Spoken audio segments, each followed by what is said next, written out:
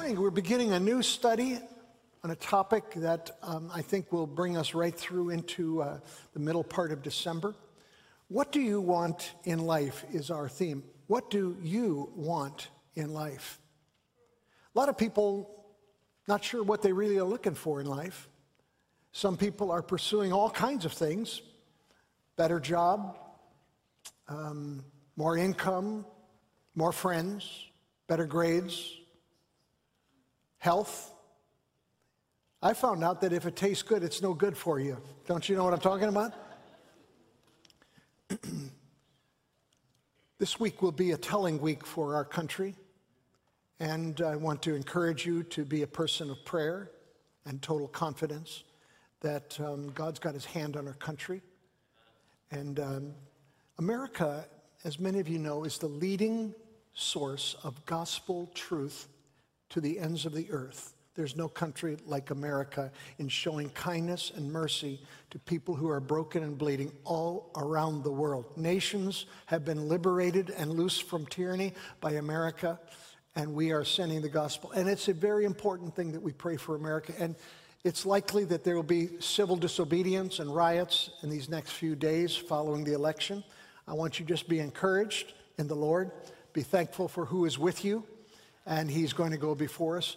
In my view, there's never been a better day to share the truth of God's mercy and his love than now.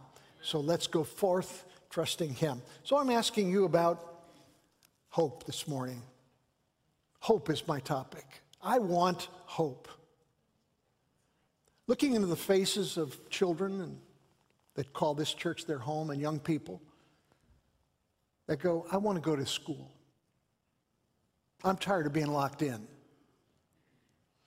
Parents that want their kids to sit around tables with their teachers and so forth and grow together and have recess together and enjoy things that inspire heightened levels of learning. There's a lot of people that are wondering about hope today. Our theme is hope. What do you want in life?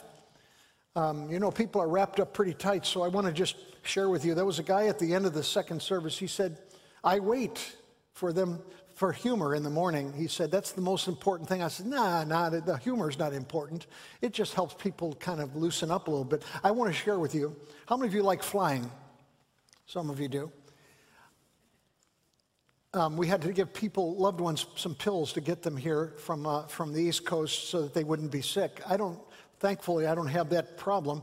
But, flying is an incredible opportunity. And Qantas Airlines is one of the world's most renowned airlines, primarily London and Australia, New Zealand, out of Los Angeles and so forth. And they fly a lot of those routes. And they've never had a major accident. It's quite an amazing airline. But they're a little bit twisted in their thinking. They have a little unusual sense of humor. At the end of each flight, pilots are required to fill out a form that's called a gripe sheet, where the pilot says this is what's wrong with the flight or in the cockpit, and this needs to be fixed before the next guy or the next lady flies this plane to the next destination. And then the mechanics read the need for change, and they write their comments accordingly. I want to share some of these with you this morning. Here's the first one. This is from the pilot, describing the problem. Left inside main tire almost needs replacement. So the service people said at the end of the day, almost replaced left inside main tire. Here's another one. Something's loose in the cockpit. The service people finished up and said, something tightened in the cockpit. Dead bugs on the windshield. The service people said, live bugs are on back order.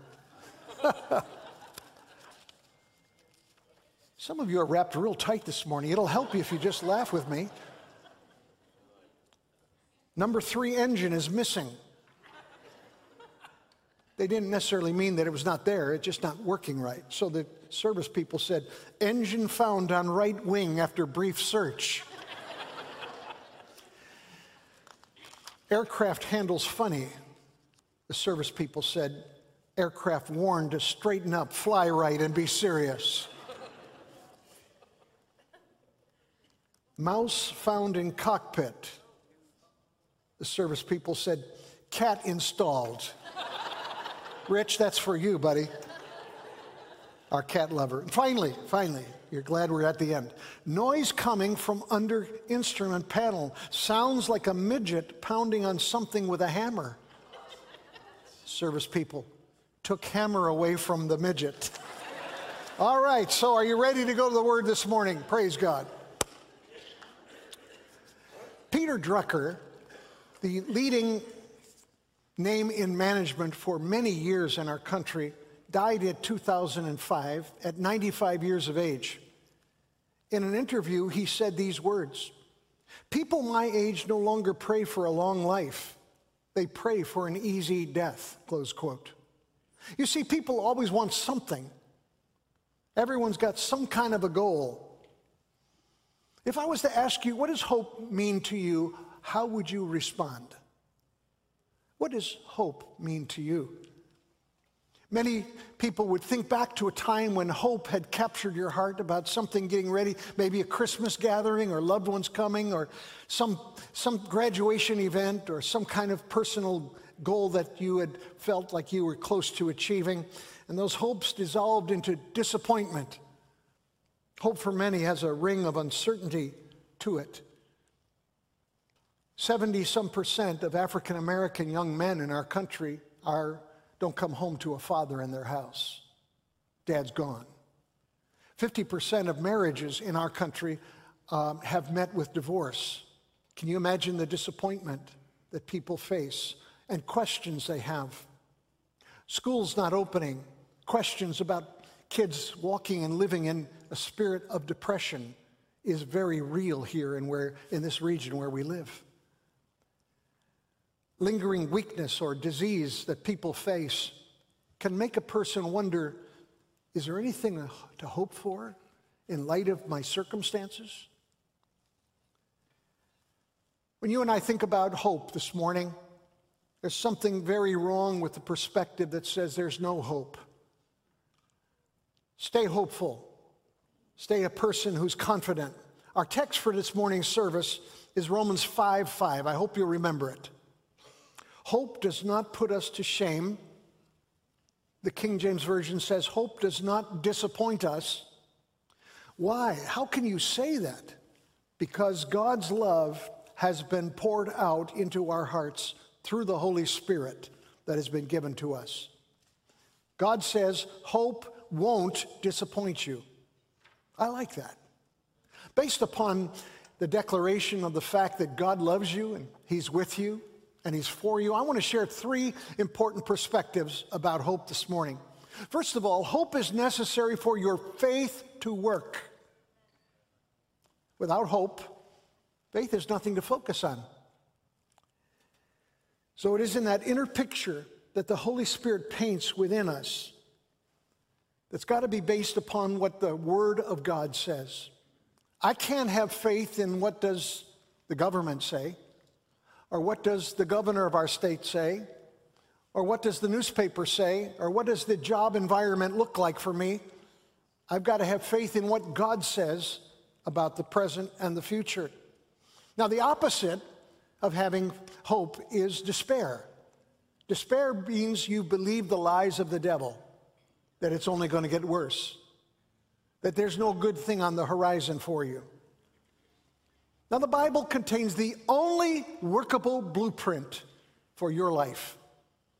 Bonnie and I, a number of years ago, before we moved here, we had built a home in Baltimore, on the north side of the city of Baltimore, and we had to have blueprints. That's not the house, by the way. You people are talking, I didn't know you were going to build a house. It's just a picture. Anyway, so we built this house, but the blueprints were essential to know how to build. The builders couldn't build without the blueprints. And you understand that you're building something with your life today, with however you dream of your present and your future. The Word of God is your guide, your owner's manual. And I want to remind you, the Word of God is not a rules manual, it's a success manual.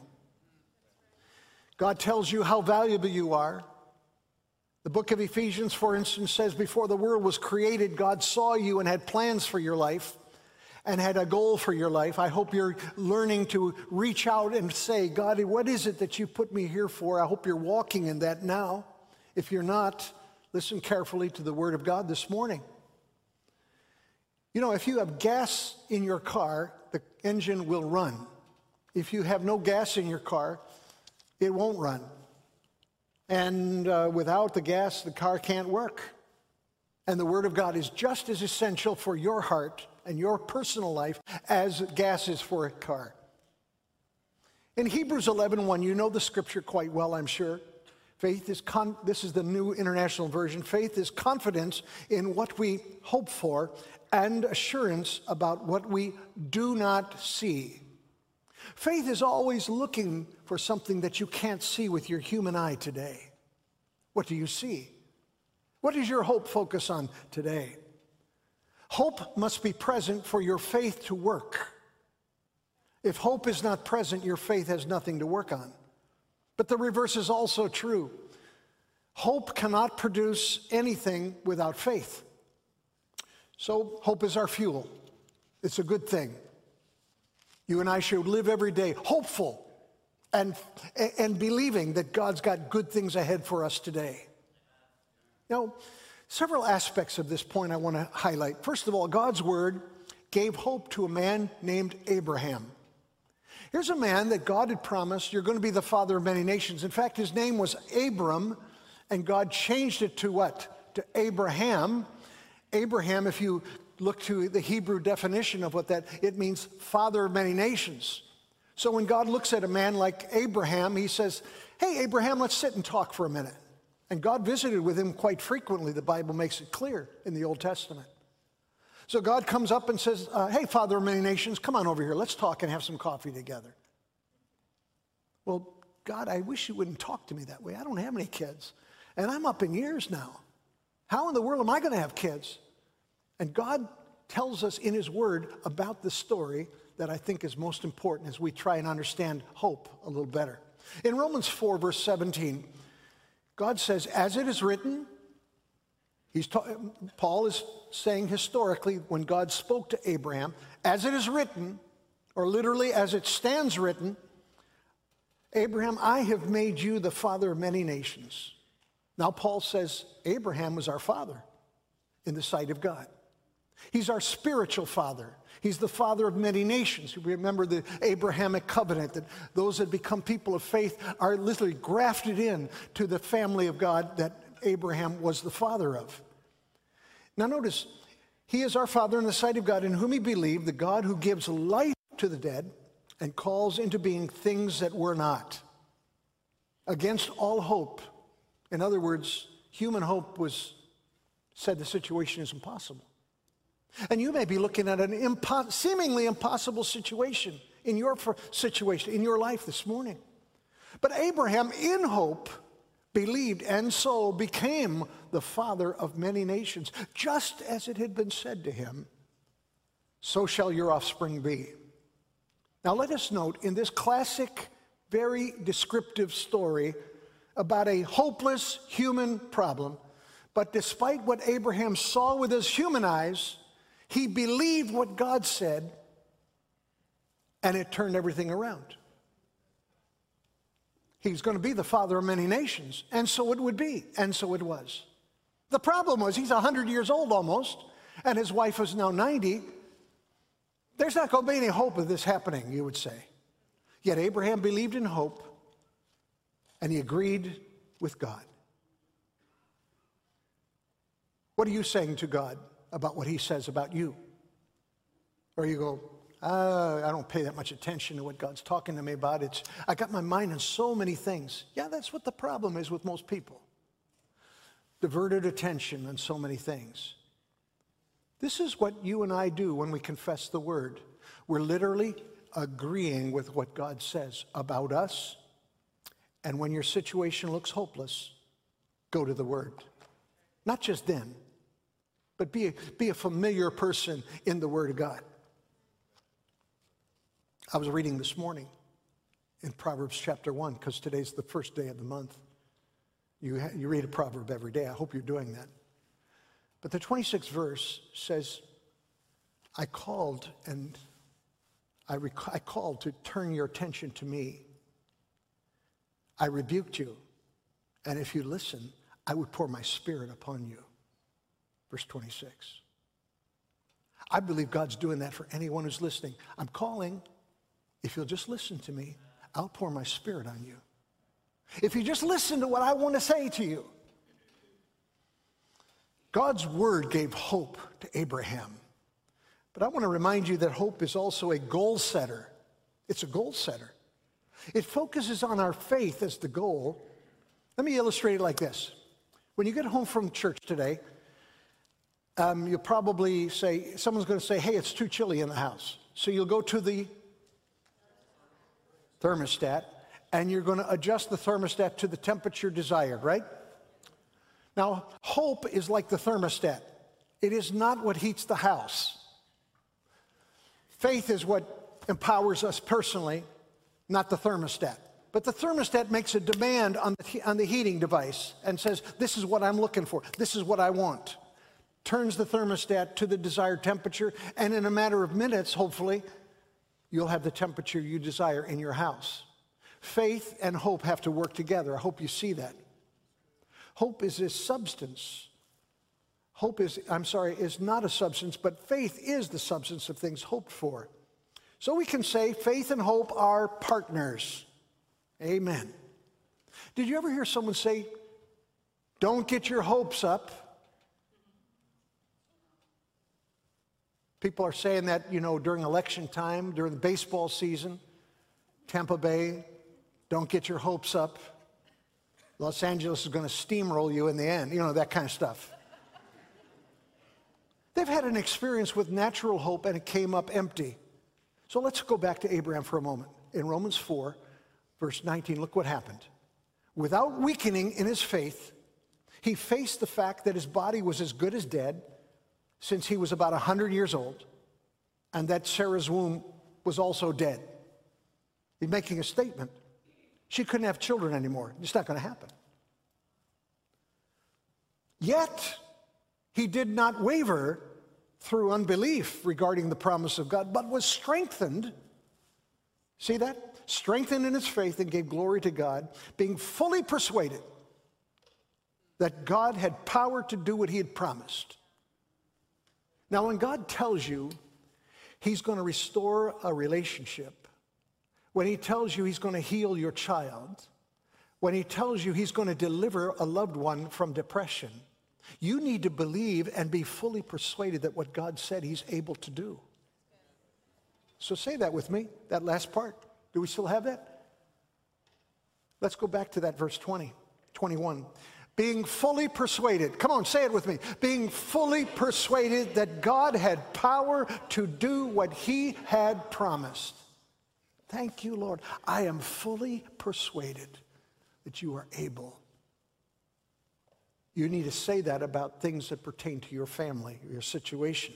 God's promise was at the center of his faith, his hope, and his persuasion. The Bible says Abraham was fully persuaded. That's pretty serious. He wasn't letting any doubt in. He wasn't letting any fear in. He was fully persuaded. And you can be too. The trouble is, most of us have more interest in investing our time in Facebook and finding who's got the new puppy, who's got the new pooch, who's got the new car, who's got the new poem, who's got the new, and on and on. I personally can't spend a lot of time in there because it's just, it's a huge waste of time for me personally.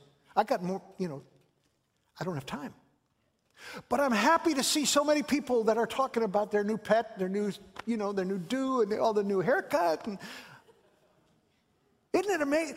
We have more interest and more time spent on that than we do on the promises of God.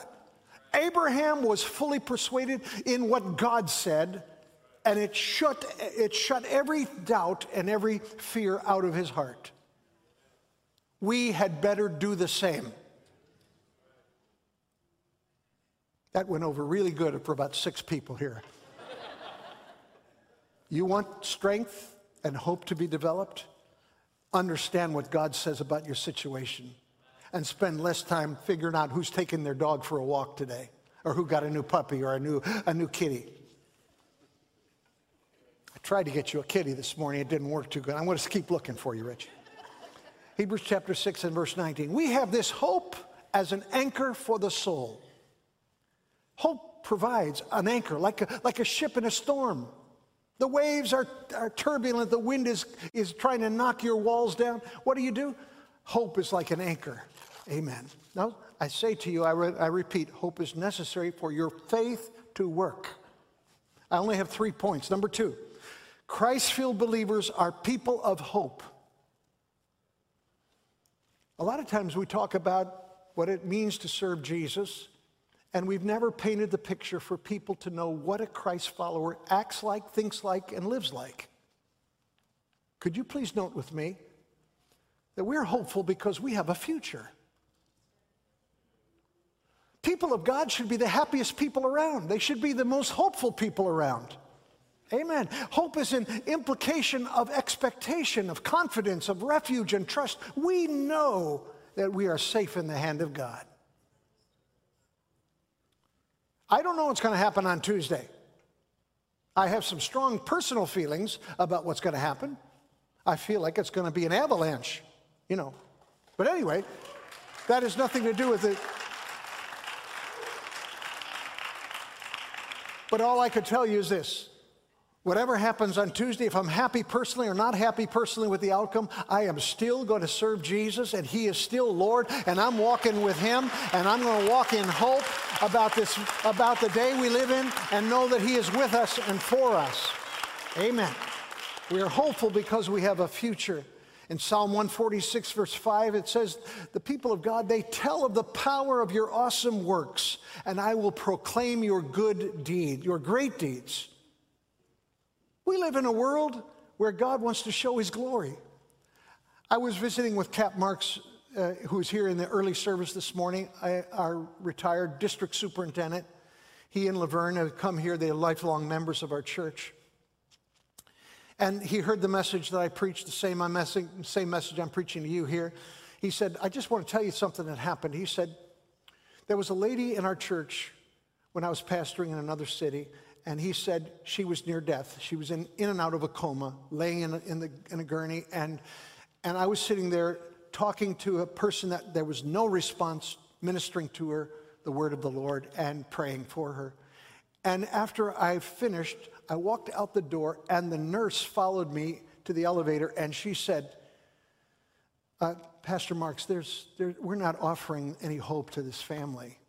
So, just kind of don't rev their hopes up, because there's no hope. And gave the reasons why medically. He said, well, God is bigger than all of the shortages and the excuses and all of the details. God is bigger than all of that. So he said, a number of weeks went by, and when the door opened one Sunday in the middle of the service, and the lady that was supposed to be dead walked into the service and came and sat down and worshiped the Lord with them, he said it kind of turned things upside down in that town. So I just want to remind you, we are people that rejoice in hope because we have a future. Psalm 146, verse 6 says, he's the maker of heaven and earth, the sea and everything in them. He remains faithful forever. He upholds the cause of the oppressed and gives food to the hungry. The Lord sets prisoners free. The Lord gives sight to the blind. The Lord lifts those that are bowed down. The Lord loves the righteous. The Lord watches over the foreigner and sustains the fatherless and the widow, but he frustrates the ways of the wicked. And I go, yes, sir, I like that. And the Lord reigns forever. O God, O Zion, for all generations. God says you've got a bright future because he's going to take care of you. So why are we walking like, oh God, what's ahead? Oh, my Lord, what are we going to do? We're not walking like that. We're not thinking like that because we're fully persuaded that what God promised, he is able to perform. Praise God. Now, notice the hope of salvation is now, in real time. I grew up in an era where they told you that, one day everything's going to be happy, but now you just have to sit there and be happy, but you can't be happy because you don't have anything, you can't go anywhere, you can't do anything, because Christian people don't ever do anything, you know, on and on. I could go into all the legalisms that, praise God. After a few more counseling sessions, I should be pretty good about all that. But anyway, what does this mean about today?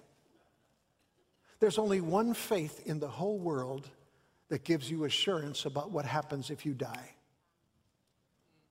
You talk to a Mormon today and find out what's going to happen when you die. They go, well, if we baptize you in the temple and your family's paid up, you know, and we're going to try and talk to people about it, and we maybe get you into paradise with your family.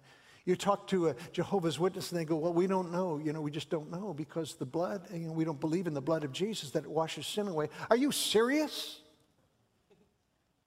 You talk to a follower of Islam that I love to communicate with, Bonnie and I, with followers of Islam. Say, what's going to happen? You know, what kind of assurance do you have about tomorrow? About anything happening to you? I mean, when you die, oh, well, only Allah knows.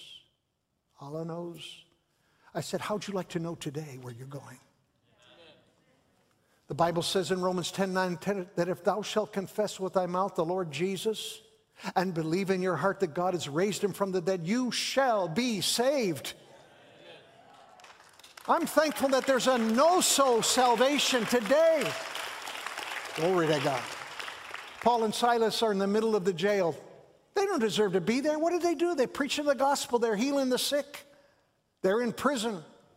They're in the slammer at midnight hour. Acts 16, you can read it. They're singing, glory to Jesus, hallelujah. Great is thy faithfulness. Did they sing that back then? I don't know. We'll have to ask Bill Gallagher if that was a hymn that they sang. Anyway, they were singing. The Bible says God heard them singing.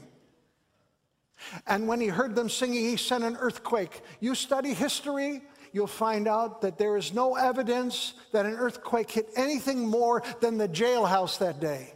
But the Bible says an earthquake hit the jailhouse, and everyone's cell was thrown open, and the things on the shackles on their hands fell off, and they were all free. And so the jailer, you know, the law was if you're the jailer and your inmates escape, you better take your sword and kill yourself right now, because if the Romans get you, they're going to fillet you. That's not happy time.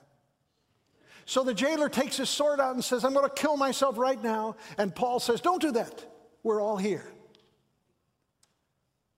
And the jailer goes, whoa, would you come to my house?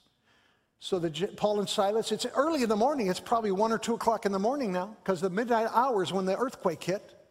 And so they go in, they have breakfast together. He cooks and the whole family is there. And he leads all of them to faith in Christ, and they're all baptized in the next few minutes. A revival strikes Philippi, and a church is planted because of 2 men in prison decided to sing. They had hope in a God who's listening all the time. And they got out of there, and Jesus is Lord, even in the prison cell. Glory to God. So that's a no-so salvation. Now, a girl told me, a young lady in the church, a young mother told me after the second service, she said, the longer you talked about hope in that service, the spirit of heaviness lifted off the congregation, and people got it after a few minutes. So I think we're almost at that point where the spirit of heaviness is lifting off of people. And I just want to tell you this morning that Jesus cares about your demeanor. He cares about your burden. He cares about your gloominess. He cares about your fear. Praise God. Be happy in the Lord in the power of his might. Now notice with me, the hope of salvation is for the life to come as well. If you talk to most Americans that love Jesus, they're not talking about too much about heaven today. Do you know why? It's pretty good down here. You push a button and the lights come on. You push another button and ice cubes come out of a cold box. You push another thing and your food comes out. You push another button and a TV comes on. You can watch 500 different channels. You can watch your favorite sporting. You know, who wants to leave this place? But I want to remind you, brothers and sisters, that this life here is preparation for eternity. And this life is short.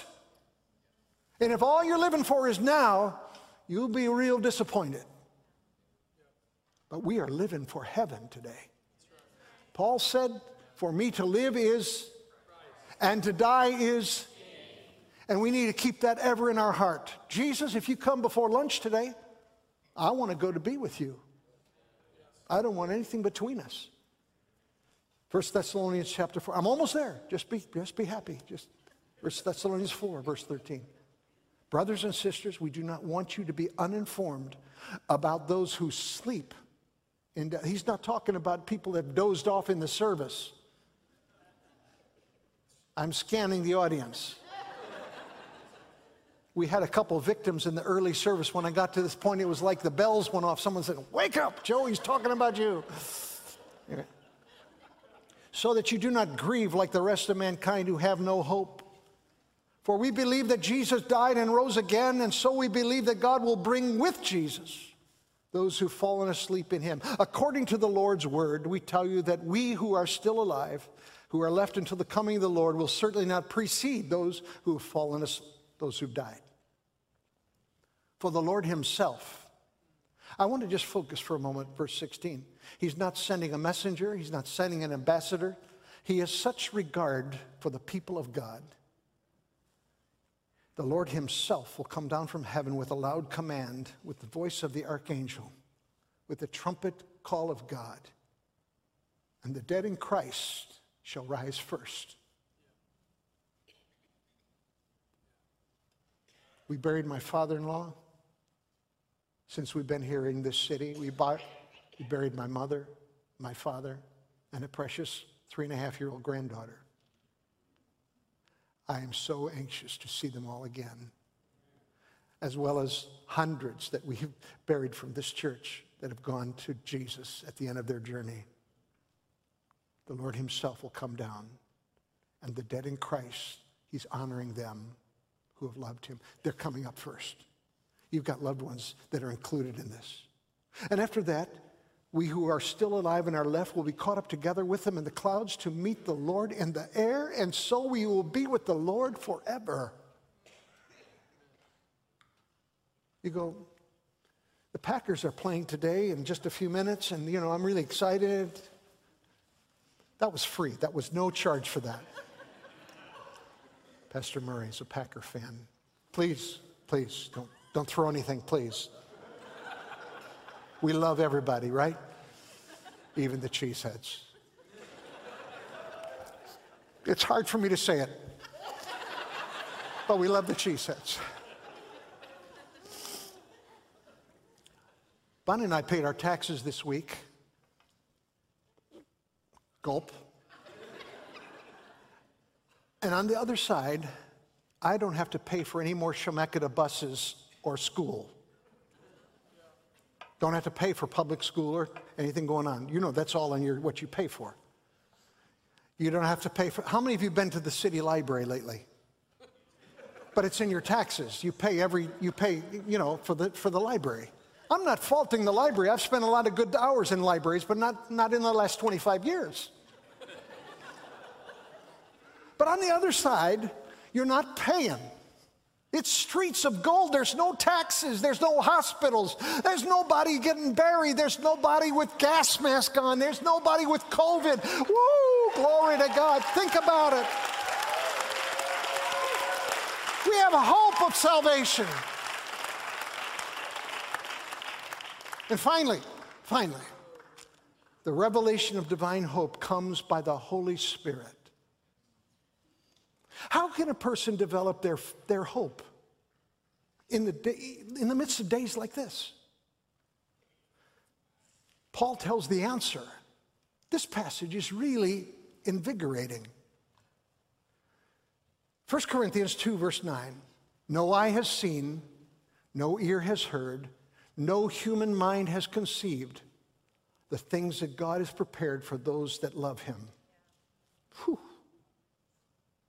These are the things God has revealed to us by his Spirit. The Spirit searches all things, even the deep things of God. For who knows a person's thoughts except their own spirit within them? I don't know what you're thinking. You don't know what I'm thinking. except the Holy Spirit reveals to me what you're thinking, or the Spirit reveals to you what I'm thinking. You see? In the same way, no one knows the thoughts of God except the Spirit of God. I have to have more energy invested in what does he think, what does he want, what does he see, instead of what do I think, what do I want, and what do I see. You can't know what God desires by your smell, your taste, your touch, hearing.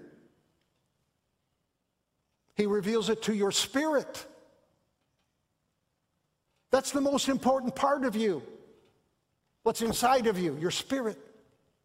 God works through the Holy Spirit, bearing witness with your spirit. He confirms to your spirit what's in his spirit. And you go, now I know how to live. Now I know how to handle pressure. Now I know how to think the right thoughts instead of stinking thinking. Sometimes his revealed spiritual insight will bypass your brain and you'll go, I didn't get that. I don't really understand that fully. Proverbs chapter 20, verse 27. Notice what he says. The spirit of man is the candle of the Lord, searching all the inward parts of the heart. So your human spirit is like a light bulb, illuminating to you the will of God. So I can't get discouraged and depressed about Biden is up 27 points in Pennsylvania. Suburban women hate, on and on. Are you serious? I'm going to get revved up about this stuff like that? I want to say, if God is for me, who can be against me? I'm going to focus on what he's. I need to still myself, and so do you. If you're going to be a person of hope, get alone with the King. Sit in his presence and let him talk to you. How will he talk to you? Someone tell me. Through his word. Happy is the man who daily watches for me. God speaks to us through his word. Quote his word. Read his promise. Finally. Did I say finally already? I'm there. I'm really there. 1 Corinthians chapter 2. What we have received, verse 12, is not the spirit of this world. The spirit of this world is rage, hatred, misunderstanding. But the Spirit is from God, so that we may understand what God has freely given us. This is what we speak.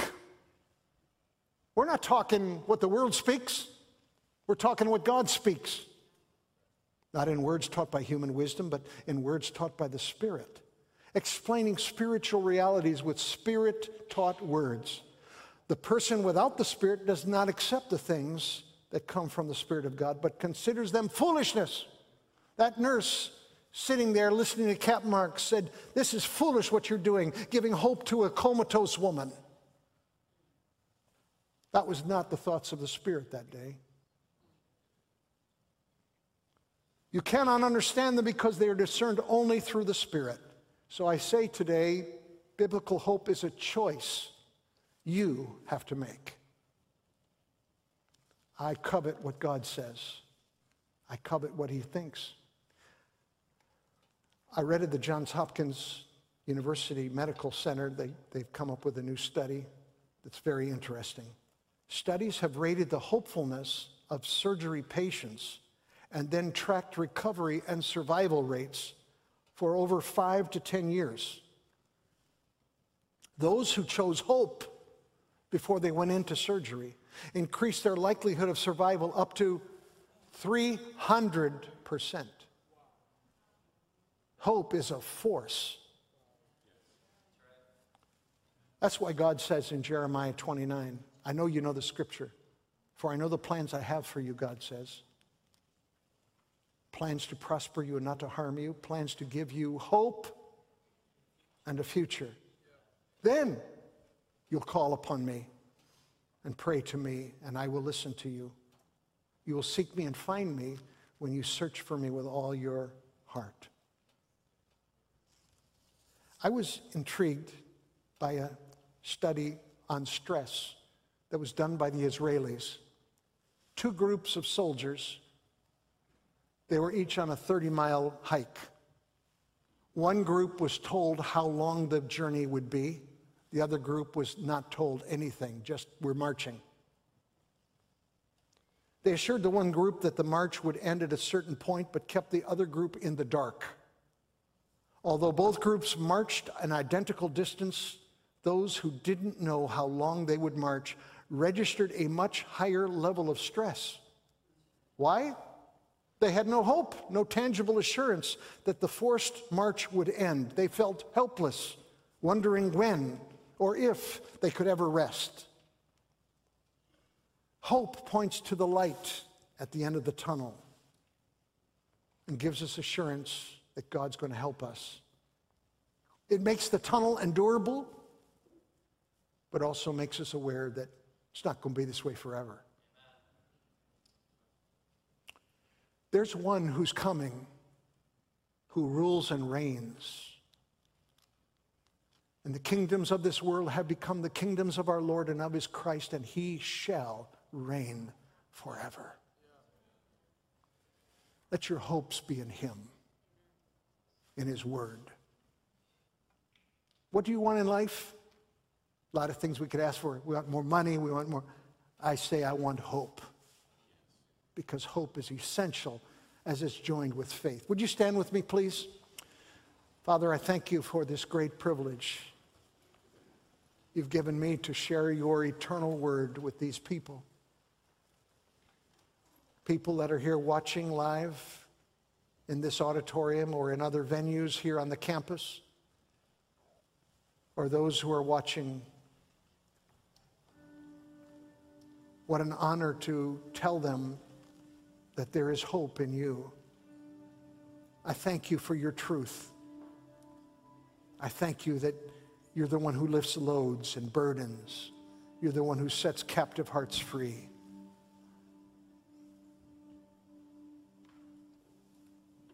Father, in these closing moments, I ask you to speak to hearts today. I ask you to just draw people to your side.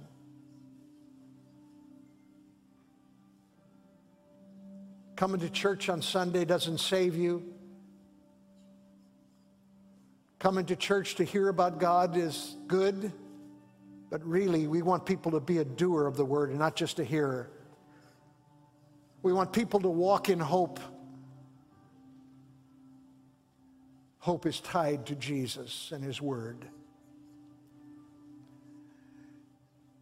You may have come today and away from Jesus, and really what's going on is you got more burdens you can ever be even listed off, because there's just such a load you're carrying. And if the truth was told and Jesus were to come right now, you have no assurance that you're going to heaven. I want to tell you, eternity is a long time. Only those that know Jesus and love him are going to be with him. Maybe you've come and you'd like someone to pray with you today. You'd like to make sure that your heart is right with God. All over this place, I'm just going to ask you to indicate. Say, Pastor, I don't want to leave this place away from Jesus. I'm going to raise my hand and say, I want you, Christ, to be my Lord. You're raising your hand. You're lifting your hand to say, I need Jesus. I see your hand. Thank you. Yes, I see some over here. In a moment, I'm going to pray with you. And I want to invite you, as soon as we finish a prayer for you guys, to exit and go right through that door there. We have some people waiting to give you a Bible, to give you some counsel, to pray with you, to help you. And others who are in the audience, you'd like to be a part of that, I invite you to do that. But first we're going to pray. The Bible tells us to confess Jesus with our mouth and believe in our heart. I'm going to invite you to pray this prayer from your heart out loud. Say it like this. Dear Jesus, thank you for loving me and dying on the cross for me. I ask you to forgive me of my sin. Come into my heart as my Lord and Savior. And from this morning, I'm going to love you and serve you all the days of my life. I confess I'm a new creature in Christ. Thank you, Jesus.